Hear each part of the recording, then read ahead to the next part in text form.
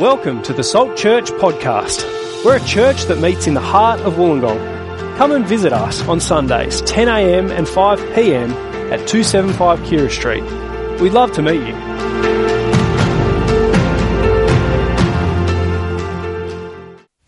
Hello again, Salt Church, and again, welcome if you're tuning in new with us, and happy Father's Day to our fathers out there. I just want to encourage you, keep going in that important role of fathering children.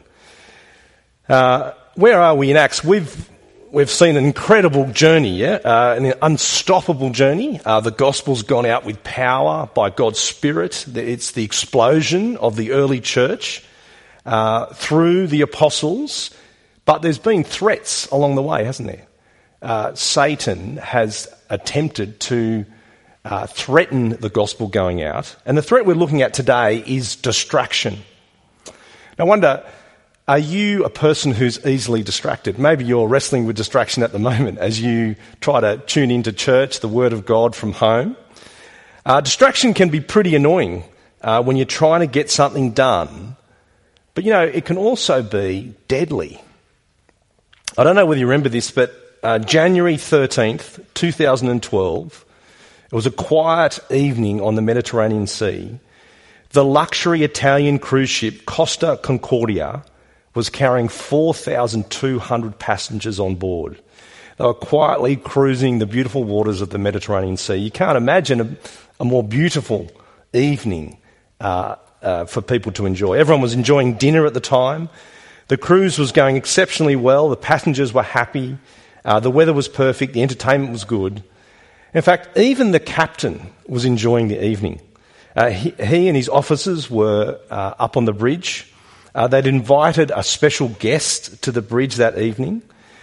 He deviated the course of the ship to sail close to an island to perform a sail-past salute to an old colleague. And when the ship got too close to the island, he was so engrossed in the dinner conversation, in the dinner party, he didn't notice how close it got. By the time he took the helm, the ship had hit a rock shelf. A massive 50-metre hole had been punched in the hull of the ship.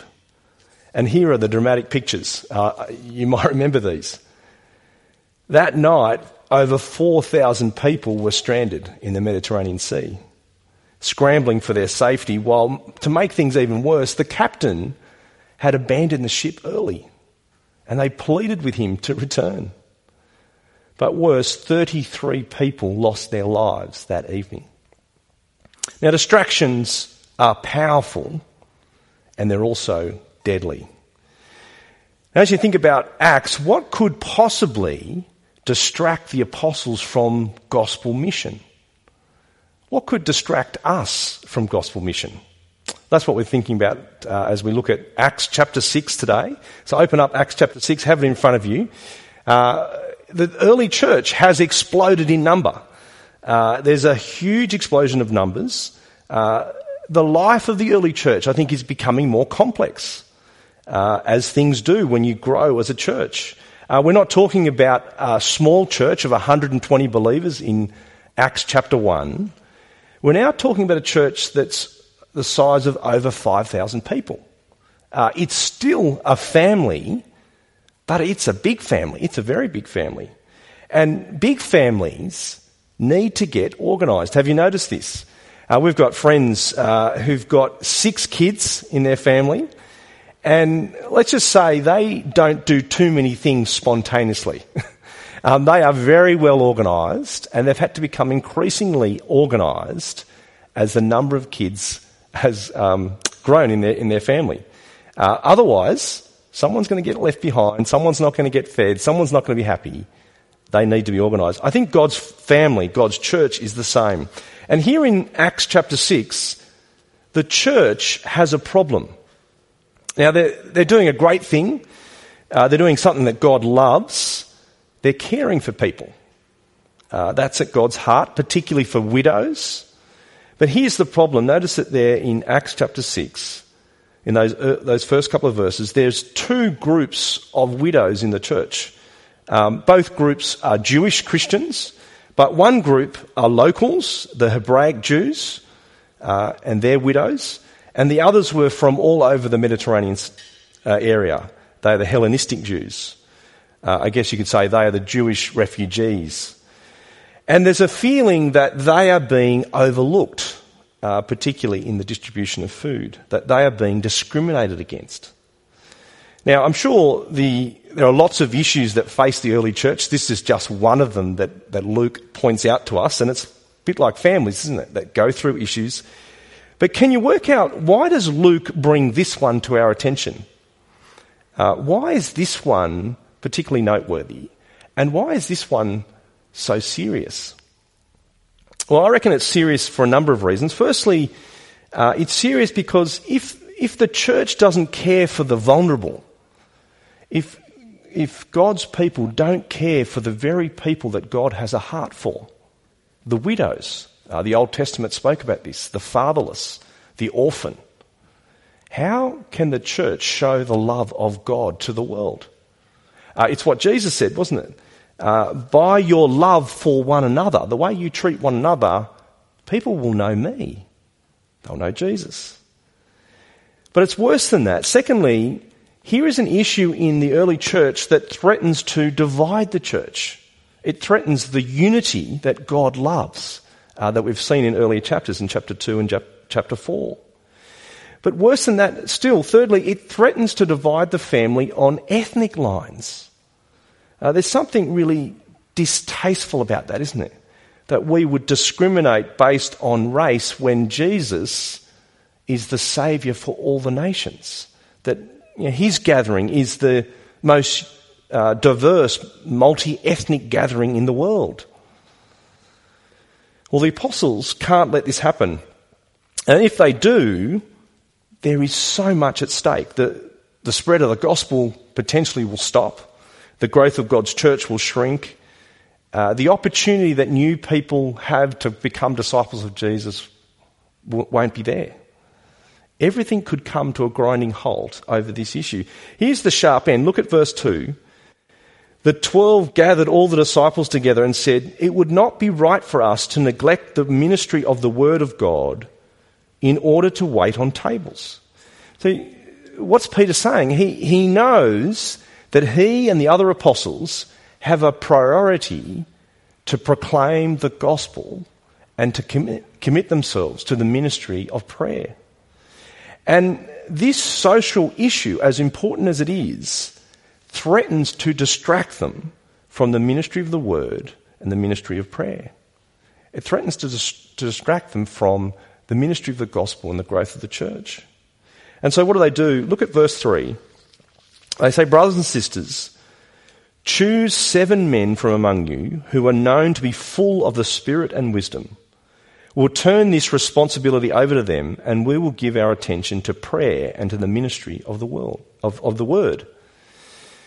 Really helpful principle here, and it's the principle that priority doesn't mean neglect. Priority doesn't mean neglect.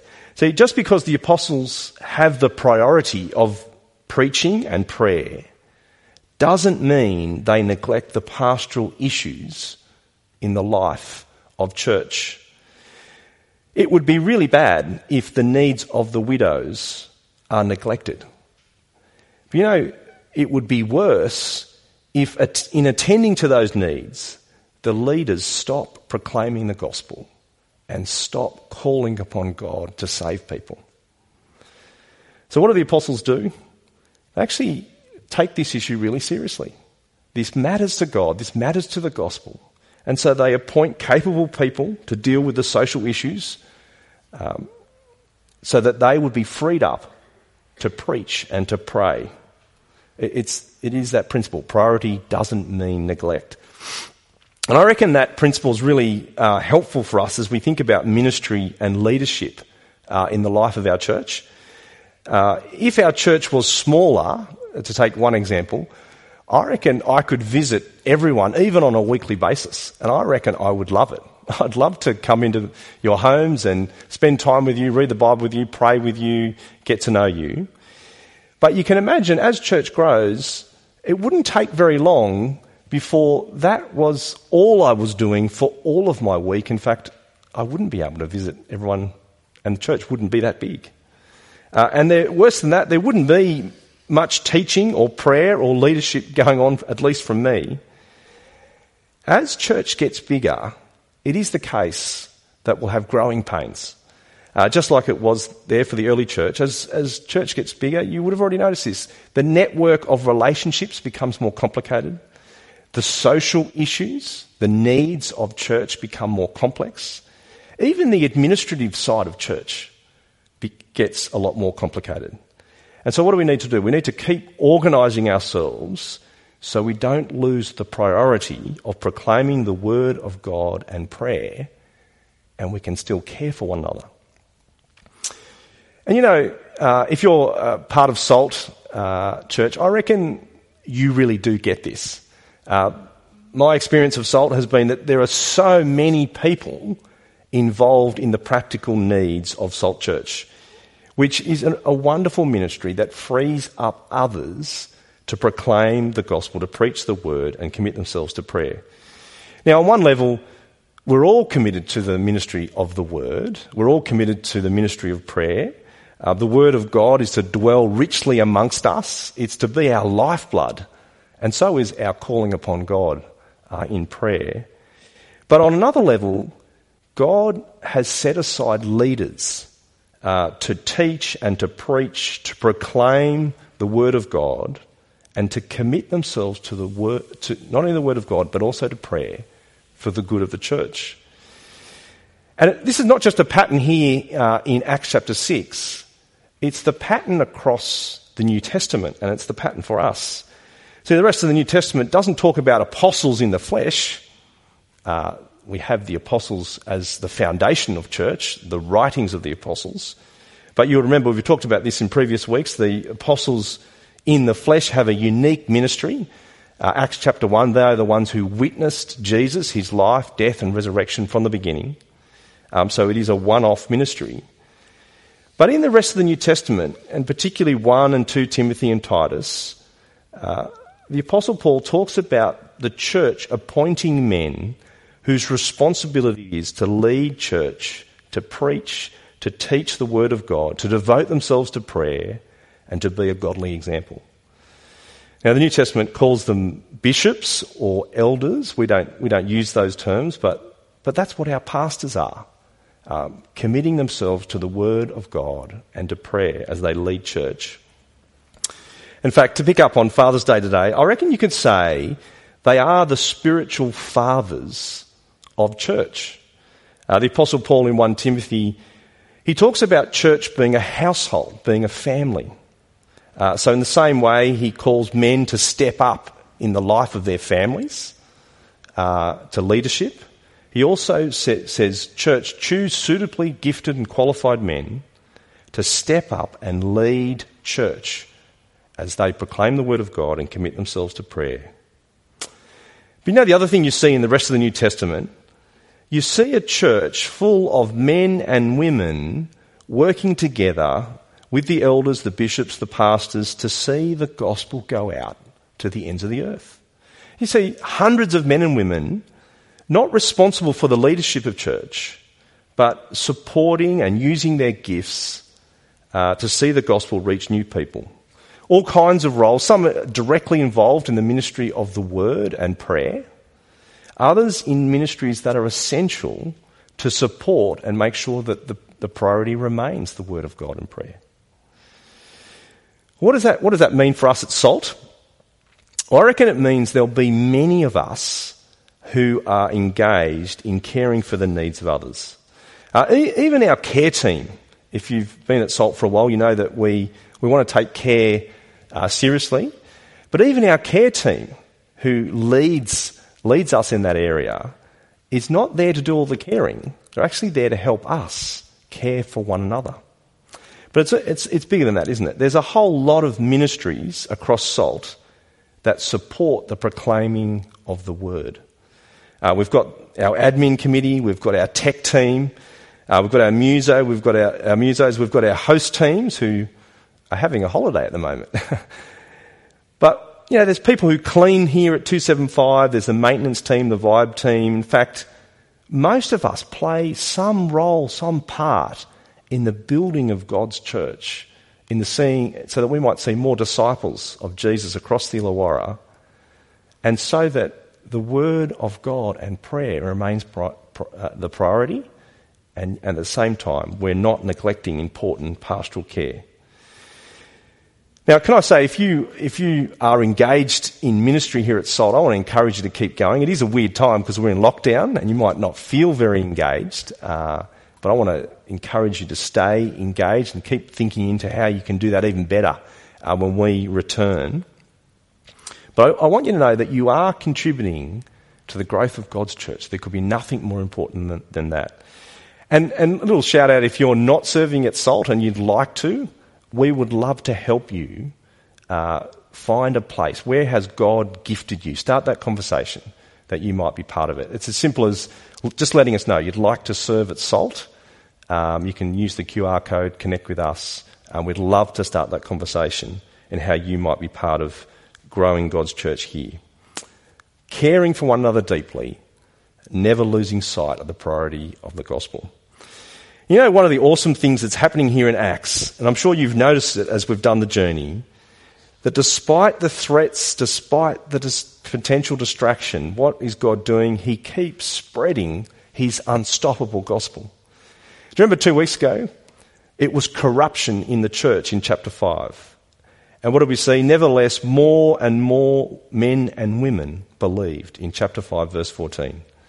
Last week we saw the enemies of the church threatening the gospel. And yet in chapter 5, verse 42, that the apostles never stopped teaching and proclaiming the good news that Jesus is the Messiah. And here we are after chapter 6. They've refused to be distracted. They want to care properly for the needs of one another. And what happens? Look at verse 7. So the word of God spread. The number of disciples in Jerusalem increased rapidly. So there it is. Unstoppable gospel by God's powerful Spirit growing his church through his apostles, but not without threats, not without the temptation of being distracted. What about us? What about you? What are the distractions? What are the temptations that face you? You know, we keep hearing about this unstoppable gospel in Acts. And that's the very thing that we want to be part of here at Salt, isn't it? God's movement by his Spirit, by his powerful word, his gospel, to see people come to know him, his church to grow. But we could get distracted. If we're not careful, we could get distracted even by really good things. Good things that take us away from the best thing. I wonder, as you think about it, what would distract you from a clear gospel focus, a clear gospel priority? And what do you think would distract us as a church? What's the issue that would divide us at Salt? What's the issue that would make us look like hypocrites? It could potentially be anything, couldn't it? Be on the lookout for that. Be on your guard. Satan loves to threaten, loves to oppose, loves to divide, would love to stop the gospel being the priority, would love us to stop calling upon God in prayer, would love to see less disciples, less churches, smaller churches. But by God's Spirit, let us not let that happen. And let's pray that God, by his powerful Spirit, using us as his humble servants, might make more disciples across the Illawarra. Let's pray to that end. Our great Heavenly Father, we thank you so much for your power and your might here in Acts, that your gospel truly is unstoppable. And yet, Father, we thank you for your servant Luke, who records for us the journey of the early church, a journey that has threats and distractions, a church that is not perfect. Father, we pray that we might be a church that pleases you in every way, that we might care deeply for those amongst us who need to be cared for, that we might display your heart and your mind to the world as we care for one another. And Father, we pray that you'd help us keep the priority of the gospel, that Salt might be a church that continues to proclaim your word, continues to call upon you in prayer. We pray that you might use us to grow your kingdom, to grow your church, and to grow more churches and more people to become disciples of Jesus. And we pray it for Jesus' sake. Amen.